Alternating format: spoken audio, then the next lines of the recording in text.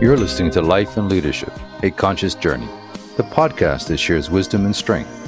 Join your host, Dr. Michelle St. Jane's weekly conversation on how to have a positive impact for people, planet, and the wider world. If you want to live a life of intention, be proactive with your time, and bring your vision for the future to life one today at a time, you are in the right place at the right time. Let's get started.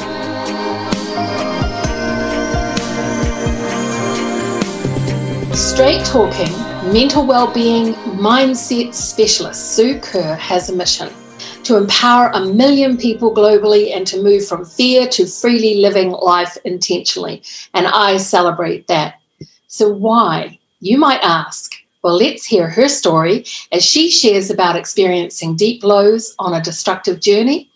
Sue described this experience as being depressed, drunk, and almost dead. But then she rises from ground zero, and Sue will tell us about her discovery to recovery. Sue, welcome. I would really value you sharing your story, and I also want to thank you for stepping into your vulnerable self with us here today. Thank you very much, Michelle. Do you know what? It's an absolute pleasure to be here. I love sharing and saving spaces for people who are maybe on the same journey that I once was or have been. And sharing is caring, my grandmother used to say. So as far as I'm concerned, please do your worst or your best in terms of what you want me to reveal. I mean, fabulous. Well, perhaps we could just start out with your journey from discovery to recovery, if you're comfortable with that. Absolutely. In a brief potted history of time, I was born in a decade in the 60s when the whole world was being encouraged to practice love, not war. And accidentally, as an act of love, I landed in this world in April 1960 to two very young and inexperienced parents. And in those days, in typically Northern England style, it was a case of you've made your bed, you literally lie on it and you marry the girl and that's it. So I became an accidental child and was quickly followed by another accidental child some 12 months later. I ultimately ended up being the eldest of four siblings, but after a decade, when my fourth sibling arrived, the parents had very much changed from an act of love to mostly warring. And the journey for us as children was at times traumatic, and myself in particular struggled massively with having a relationship with a mother who best tolerated me and at worst loathed me. For whatever reason, you don't know as children, as things unfold, you've no idea why your responsible adults, in inverted commas, are acting the way they are. I found out many, many years later that my mother had had a similar childhood to the one that I endured at her hands. So the familial cycle.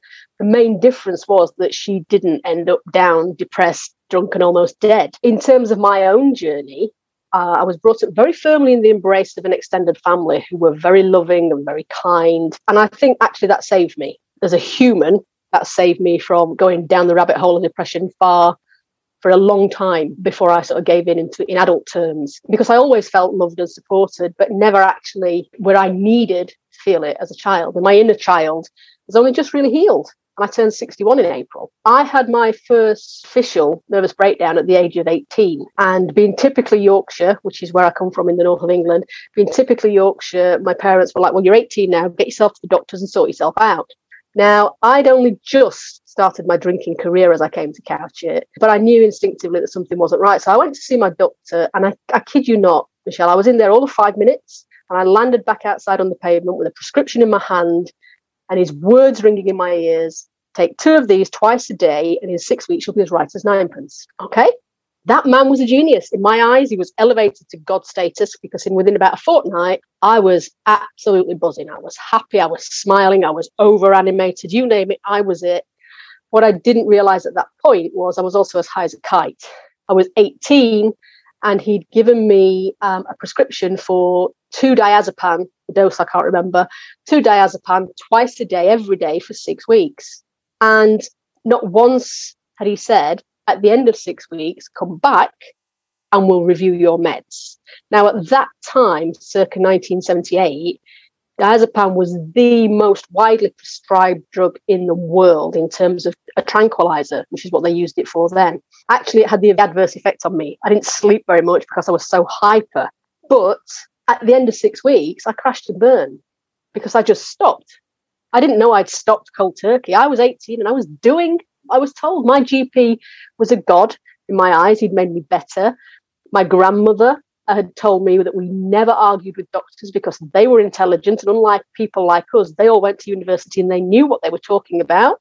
So I never thought my instinctive behaviour was to believe that the doctor knew what he was doing, because that was my learned pattern from familial conditioning. And of course, I crashed and burned. I didn't know what cold turkey was. I thought I'd gone mad. I didn't bother going back. I just thought I was ill, and I started having a drink here and there.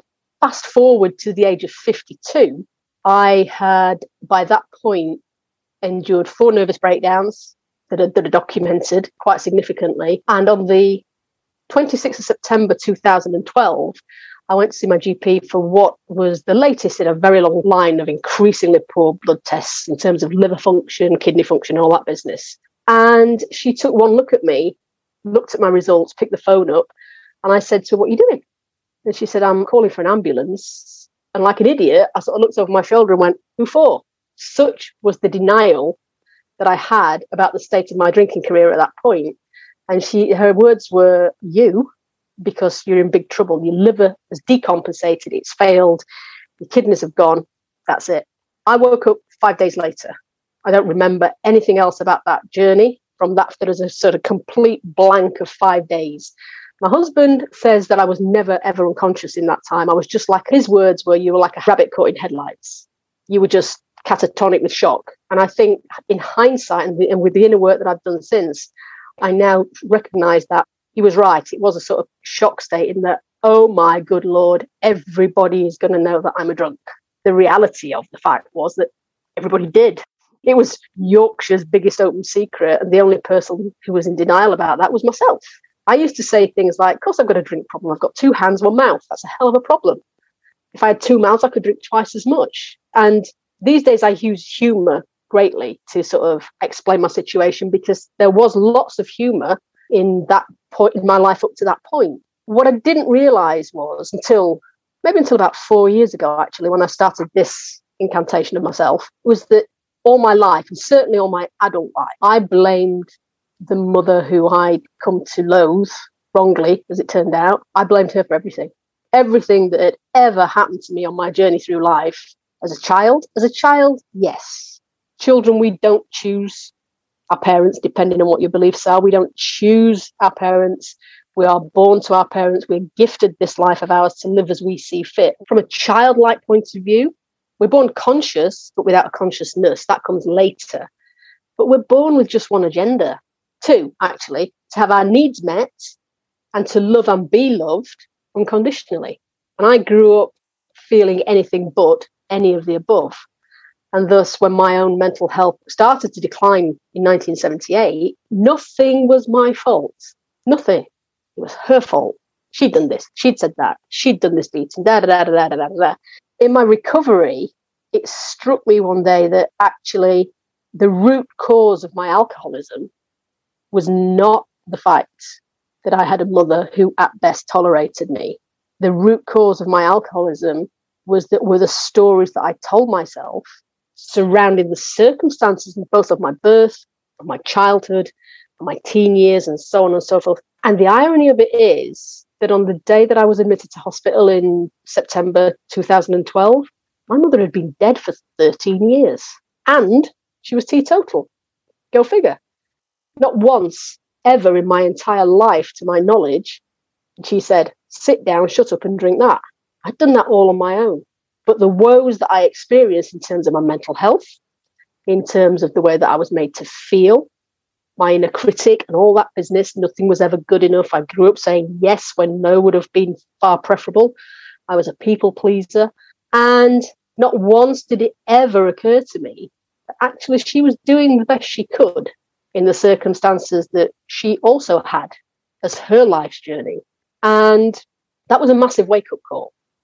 So much wisdom there. In fact, I'm born just a few months before you, and I was my mother's big mistake. So I love the fact that you've relabeled yourself as an accidental child. And also, I really relate to what you're saying, because my mother barely tolerated me. I'm not saying she didn't love me, but I think she felt like her life went in a certain direction because you made your bed, you had to lay in it. And my mother was a rageaholic, and there's a huge amount of addiction in my family. So I can really relate to what you're saying. Although I never picked up and drank or used, in recent years, I've had to come to terms with being internally addicted to the chemicals that my brain can make. So, for example, when I was 15, I was out racing cars on a professional racetrack. I'm like, pick me, And I moved from the racetrack to the corporate sector and did 80, 100-hour weeks, with impossible tasks and demands and performance requirements. So I've actually had to spend the last sort of 10 or 12 years facing being an adrenaline junkie is not a smart thing to be doing to your body. It catches up with you eventually. But also my mother, I got kicked out when I was 16 and had to figure out how to live life in a big city. And contrary to what happened to you, my mother kept us isolated from paternal and maternal family. It was just her, me, and my brother. And I became the little mother raising my brother, who was 3.5 years younger than me. So consequently, I felt very well loved up to 8 years old when my dad and my maternal grandfather were around. But when that relationship broke down, as you said, they went from love to warring, a very violent domestic situation in our home. When I got kicked out at 16, I was gobsmacked that a mother could do that. For many, many years, it impacted my feelings of worth. But I would say a decade or two later, I realized she'd done me a favor. Because I had to run a household at 8 years old, I just went about the business of finding a base at 16 and then traveling the world from 17 and just kept going. So I had all these skills from that environment, which was not supported in my case, that I translated lemons into lemon meringue. But my family, my grandfather was from Yorkshire and my maternal grandmother was from Scotland, or her family was. There's secrets. I have no idea what my mother grew up in. So through 12-step programs, I came to realize exactly what you said. She's doing the best she could with what she had. And my father, who vacated when I was 8, he got out because there kept being domestic violence and they were both abusers. I remember breaking up fights between 5 and 8 years old between the grown-ups in my house. But again, I know a bit more about my paternal family, but my maternal family, I know nothing. And my mother grew up in quite privileged circumstances. So, of course, it's don't talk, don't tell. You're not allowed to.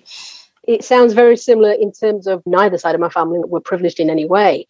But we very much had that household rule. What happens in this house stays in this house. And that's a heck of a burden for any child to carry. Bonkers. Absolutely. And I also resonate with the other piece you said, people didn't go to university. Well, I went to university and all through my mother would say to me, people like us don't go to university. And I did not understand that. I couldn't figure out why I was failing when I was achieving. But in actual fact, if I had achieved in an apprenticeship or nursing, that was acceptable. But going to university was unacceptable. So when things... Who do you think you are? That's the one. That's the one. So my first year at uni, I ended up getting struck by a car and spraining my neck. So I called my mum, I don't know why I did this, and said, Mum, can I bring you up to the city to help me drive to uni? And you know what she said, don't you? People like us don't go to university. A sign that you should not be doing this. And she's like, call me next week and tell me what happens. And I'm like, I'm in a soap opera like Coronation Street or The Young and the Restless, update the episode, not your daughter's injured. I struggle with that. But then I was a latchkey kid. So the TV mums like June Lockhart on Lassie and Lost in Space were my kind of adopted mothers. I'm like, oh boy, if mum didn't have to go to work and do stuff and wasn't... We as children, we're incredibly malleable, we're incredibly intelligent, and we're incredibly intuitive. We find other ways to fix our needs. That gentleness, that warmth, that embracing. And through a TV screen, especially in the late 50s and early 60s, that it was there in abundance, wasn't it? Let's face it, the dream families and all that business. So our TV shows in the 70s were from the 50s. Yeah. We were way behind. Absolutely, absolutely. But I am so grateful to these addictions for getting the lessons that I needed to learn, that I may not have learnt if I hadn't have experienced. Absolutely. And I don't know how you feel about this. I now know that we're all sent here, whatever our journey takes, whatever path our journey takes through life, I should say, is no more or less than two things. Number one, I say a lot to people, that moment is your life. That is, it's gone. That's it. Every single moment that we're gifted is a blessing when you truly understand that. When we get to a certain point in time, that man-made construct that drives us all insane and makes us think we're stressed when actually we're not. And that's a whole different conversation. When we get to a certain point in time and we look back, that's what we call our life. The billions of these that have been strung together, and we look back across time and think, wow, that was my life. Well, that is my life. When you've had an experience, as I did, and not just me, clearly millions of other people, if not billions, across the planet, going back to what I said at the beginning, the first 5 days, I have no conscious memory. My consultant in the hospital came to see me 5 days in, towards the end of the 5th day, sat down, told me I was a very sick young lady. And like an idiot, I was still laughing at that point because he'd called me young and I was 52. And he said, no, I'm not joking. You've won the battle, but you've not won the war. You're still dying. In that moment, I remember going, what the actual beep? I looked at my watch and I just said, I don't have time. And he said, did you not just hear what I said? You're dying. And I went, no. I heard what you said. What I'm telling you is I've been an idiot and I do not have time now to do the things that I always said I was going to do. Tandem skydive from an aeroplane, go to India, do this, do that, do the other. He left. He is. I still see him 4 times a year now because of the state of my health. But he left. He delivered his verdict that I was dying. Off he went. He was late delivering that verdict that day. The younger of our 3 children was early arriving, and she found me crying. She'd seen me cry a lot, but never a father. He had to tell her that actually, it was no secret whilst I was there. There was never any secrets in our family. And he had to tell her that actually I was still dying. And in that split second, she let out the most guttural scream that I've ever heard, and I think ever will hear. And she held my gaze for what seemed like forever. It was the longest of times, but I'm pretty sure it was just, but it's polarized in your mind. And the way she looked at me, I knew then that I'd got everything wrong. I knew then, because in her eyes, I saw hatred. She hated me. Fear, anger, but most of all, love. And it was a love that was probably going to sound a little bit cliche, but it was a love that was pure, in that she had the love in her eyes for me that at that time in my life, I didn't even like myself, let alone love myself. But certainly I'd never seen in the eyes of my own mother. And in that split second, it's what Bob Proctor would call a paradigm shift. In that split second, my world shifted on its axis to such a degree that I knew that I didn't know if I was going to get out of there, but I knew that if I did, then things would change for the better forever. Not just for me, but instinctively for my family and somehow intuitively for the greater good of others. As I thought it was gone. And I actually spent 18 months further physically recovering. And I started to write, I started to journal. And people started to pick up on the blogs and stuff that I did and asked me to speak. And fast forward 8.5 years now, almost, I'm doing things like this today because I can, because I want to, and because I will literally spend however long I've got left on this planet helping other people to understand that we, individually, let alone collectively, we are the only ones who have the power to control a mind that is ours alone to control. It's not easy. It's far easier, or at least it was in my case, it's far easier to drink 5 bottles of Chardonnay a day, which is what I was drinking on the day I was admitted to hospital, and almost kill yourself than face the demons of the past. And yet the demons of the past, once they were exposed, actually were no more or less than ideal memories in a story that I hadn't written by a woman who in turn hadn't had her story written for her. And we were both of us doing the best that we could. And we both of us stuffed up. I was 39 when she died. I had a long time to put things right, and I didn't. I carried that badge of anger and disgust and loathing. I carried that with me for another 13 years. And it was that fueled my addiction, and that gave me a reason to have an addiction. And actually, there's a saying, is there not, that the chains of habit are too weak to be felt until they're too strong to be broken. At 52, there was no way on God's green earth that I could break those habits. If I hadn't gone to my GP that day, I found out subsequently that 24 hours later, I would have actually been dead. It came that close. The medical intervention saved my life. Prof. Gleason's words, I think, became the gauntlet that he threw down on the day that I walked out of hospital on my own 2 feet, saying, "You'll be back in my clinic in 3 months and you will be drunk." And I turned around to him and I said, "And I'm from Yorkshire. I'm not an Irishman. You've just challenged me and you're going to lose." And we still spar now, 8.5 years later. I think he deems me to be one of his success stories, but in actual fact, the medical intervention aside, I credit, number one, the paradigm shift that I had when my daughter entered the room, and number two, I think the reverse psychology of his on the day I left hospital. And in both of those, I found my why. And for me as an addict, and I still consider myself to be an addict, I haven't had drink in 3,075 days, I think it is, or thereabouts, of any description, alcoholic. I don't eat food that has been cooked in alcohol or anything like that. I'm very evangelical about that. But the reason that I am is because in finding my why, I'd had a should for a very long time. I should stop drinking. I'd had one for donkey's years. Pretty much from the day when I lost my trust in GPs with prescription meds and I began to self-medicate with alcohol. That's how that started. And then that was not working, so I'd go back and get some more pills, and they weren't working. I'd intertwine the two, and then I'd have them both together, and it became a mess. So my should had been there for a very long time. I'd had a must for nearly as long as I'd had a should. But in the paradigm shift that I experienced on the back of the day that he told me that actually I was still dying, that paradigm shift in the eyes of my daughter became my why, which was bigger than any must or should put together that I think I'd ever needed. And it was simultaneously the best and yet the worst day of my life, if that makes any sense.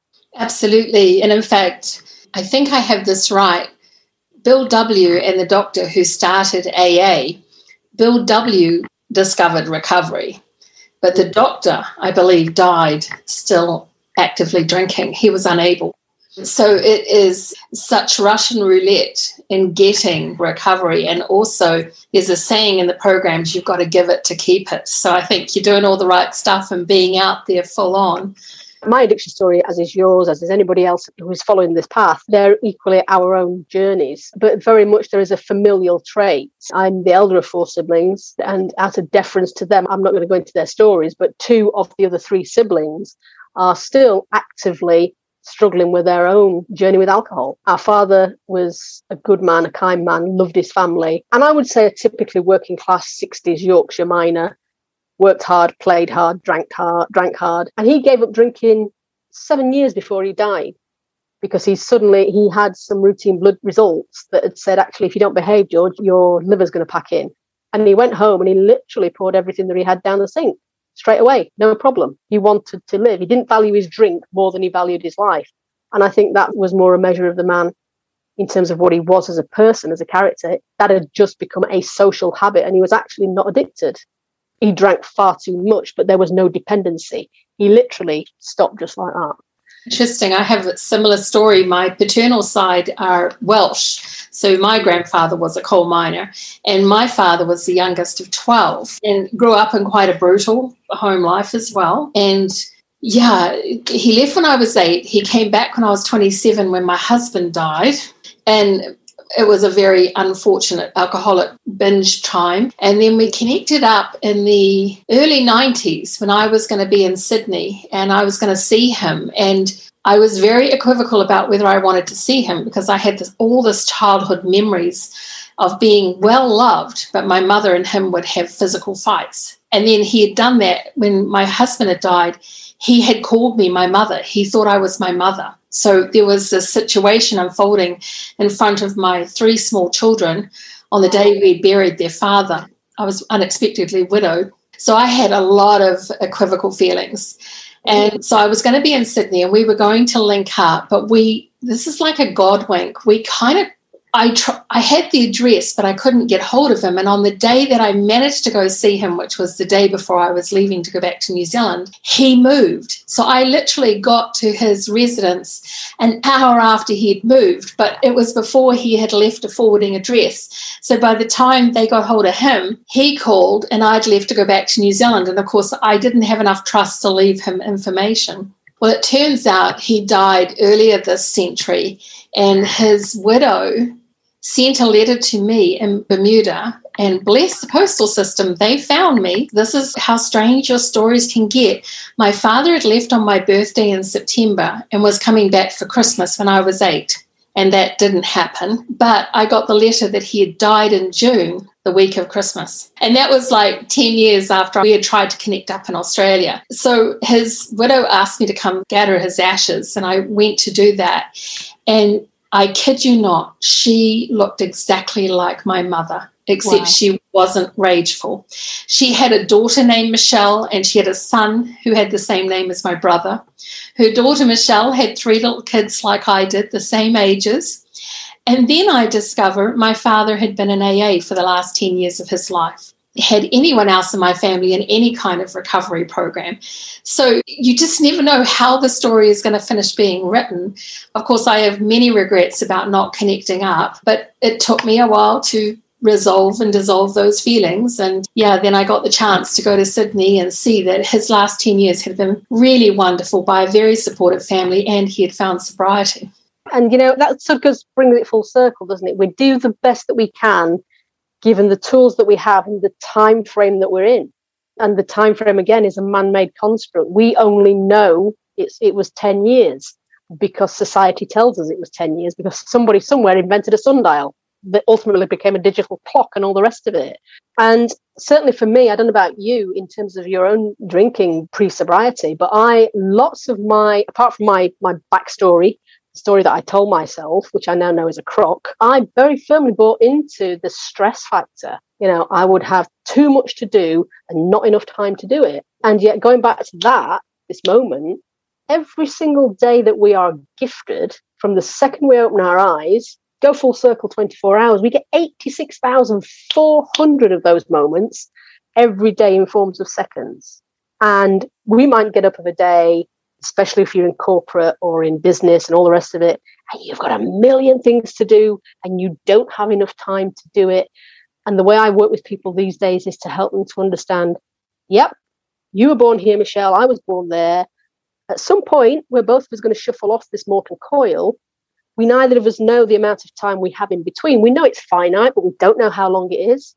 But what we do know for sure is that each of those 86,400 windows of opportunity on a daily basis will be the same for each of us on a daily basis. Absolutely. And it's the time management that's the issue, not the number of things that we have to do.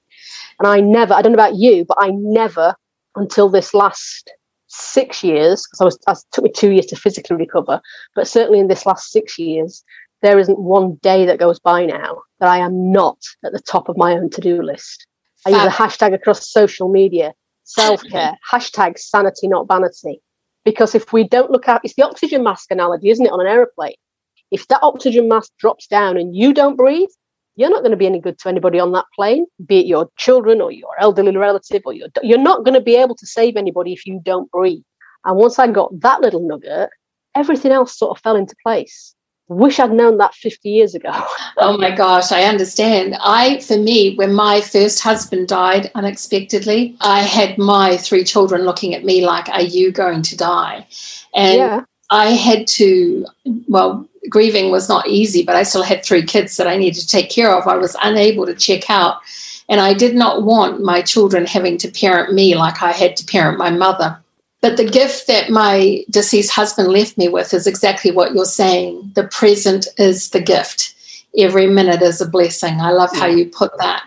On the other side, I just want to go back to, I'm not been addicted to external chemicals.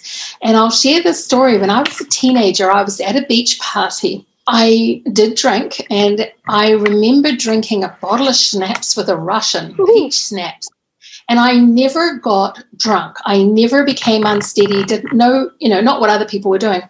And the Russian chap turned around to me and he said, you have a problem. He said, if you can drink like this, that's dangerous. Wow. And I didn't understand. But what I took away from that was actually I didn't need to have a drink to have a good time. But with my history, I think, of child growing up in a violent household, you can never not be vigilant. Yeah. On the other hand, it wasn't until decades later through the adult children's program that I learned about being internally addicted. So I had managed having addicted people in my circle. So Al-Anon was definitely a resting place for me. But with ACOA, I suddenly came to learn about the internal chemicals your brain can addict you to, like being an adrenaline junkie and not practicing self-care, practicing over-care for everything else on the performance wheel, but not on caring for yourself. So I was very blessed by the Russian with the schnapps saying to me, you've got a problem. If you can drink like this and not get drunk, you should not be drinking, because I had no off switch. And that was a gift I did not understand for a lot of years. But I did take away that wise piece of me was like, well, actually, I don't need to drink to have fun, and I don't need to drug to have fun. But what I didn't know was, that was around the age and stage that I was an adrenaline junkie, racing cars and quite dangerous situations and high speeds and doing other things. I was not risk adverse at all. But, having had the childhood history of people getting drunk and being violent, that was a gift that he gave me that day that I internalized and that I could have fun without substances.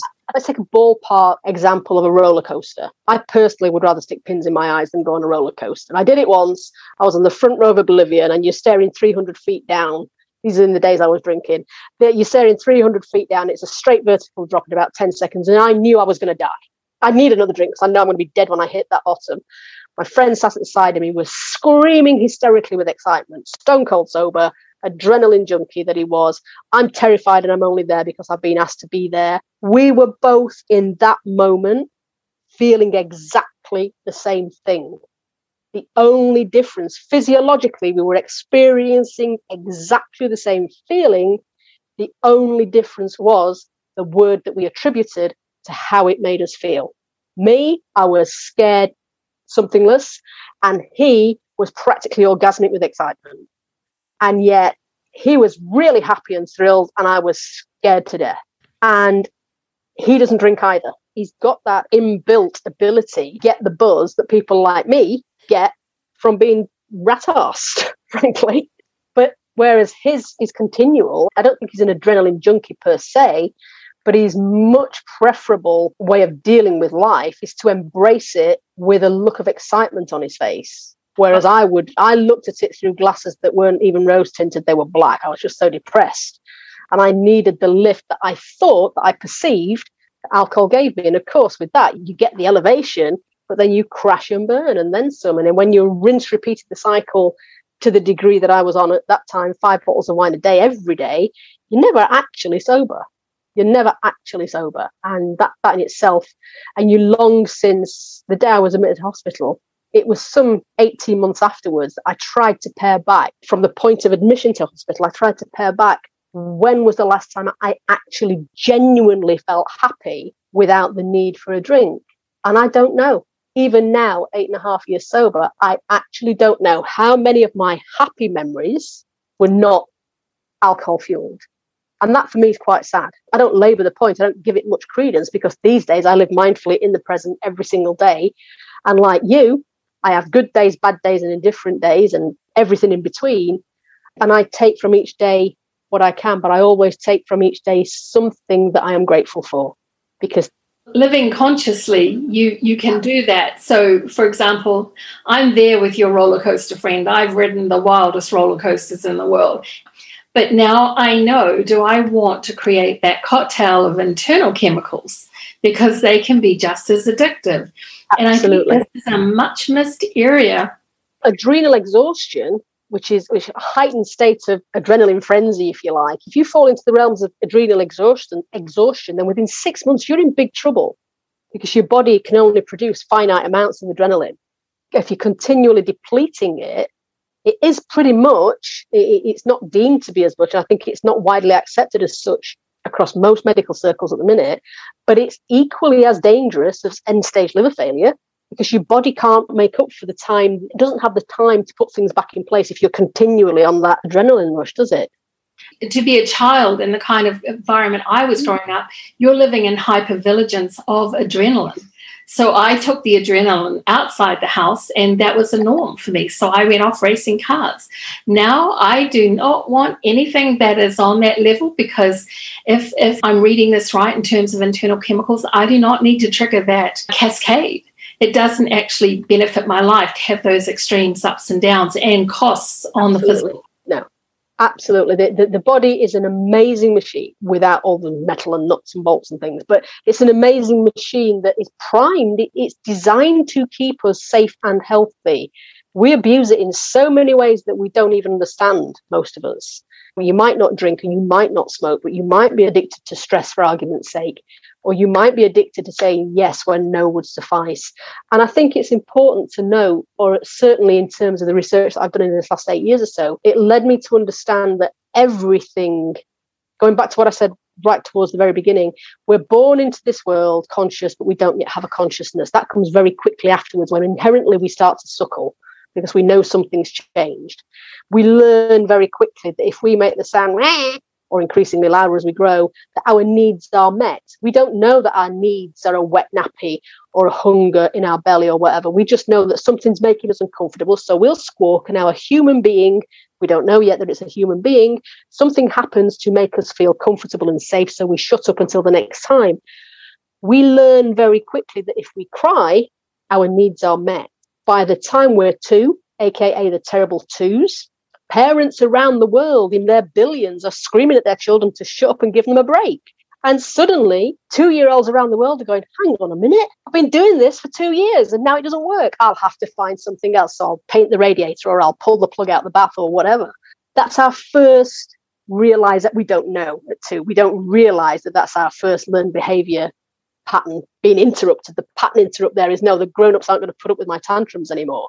We learn everything we come to know about ourselves by circa age 7, 0 to 7, the imprinting years. We form our worldview. It's not our worldview because we're only 0 to 7. It's a societal, environmental, familial conditioning. Oh, isn't she beautiful? Isn't he ugly? God, I wish she'd stop eating those sweets. Isn't he a little darling? We grow up with a false viewpoint of both of what we're like and what our siblings are like. It's why sibling rivalry kicks in. 7 to 14 become our modelling role. Our parents are doing this, this, and this, so I'll do it. Why are you doing that? Well, you do it. Go to your room, you're grounded. Hang on a minute. Parenting is the most responsible job in the world, bar none. You can forget the leaders of the Western world, whoever the hell they are at any given moment in time. Parenting is the most responsible job in the world, and we are, all of us as parents, your parents, my parents, our grandparents, we're all of us doing the best we can with what we've got in our space in time. And then we turn into professional swans. Talk about professional swans.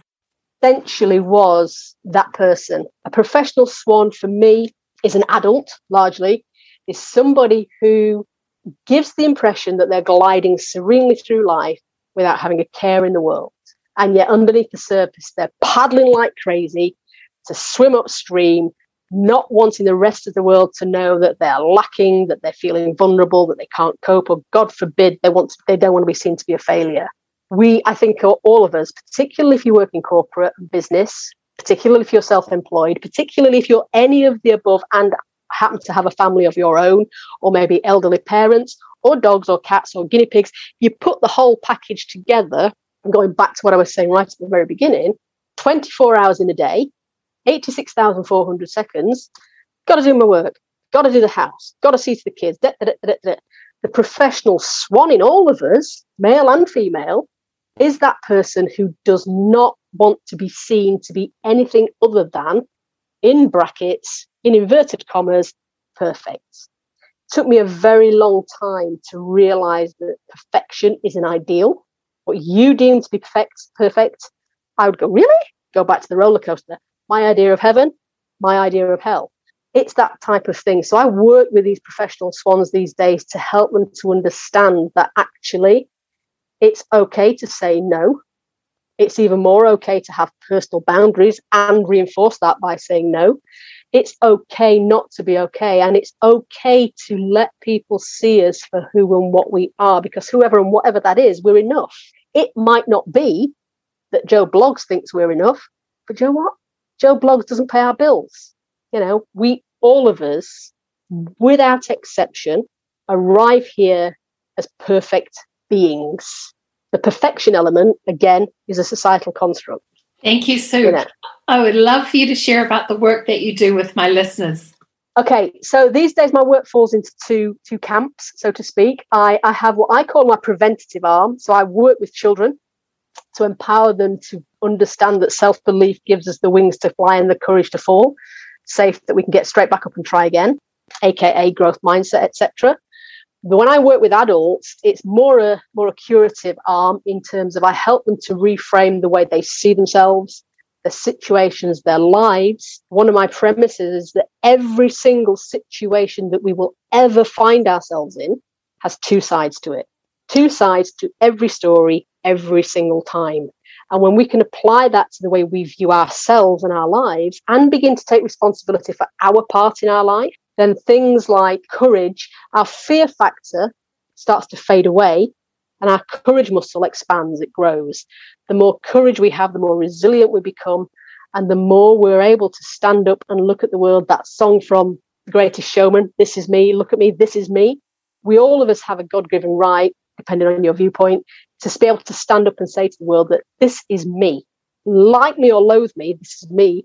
And I make no apologies for that. And I work with these people to help them to understand that it doesn't matter what anybody else thinks about us. It matters more than anything else on this planet, what we think about ourselves. And I help people, if you like, to, when I say to reframe the way they see themselves, they reverse their stories essentially, but I help them to confidently create the change that they need but haven't yet got there, and ultimately lead happier, more meaningful lives. The addendum there would be happier, more meaningful lives in their own way and on their own terms. Moreover, without feeling the need to apologise for themselves, ever. Thank you, Sue. You have been a woman of wisdom, and I really appreciate your contribution. Oh, thank you for having me.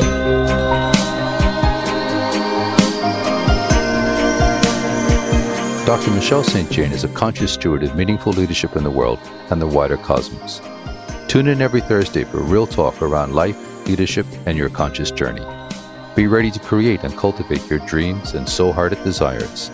Your support is valued. Please subscribe, leave a review and a rating, but more importantly, share with your connections.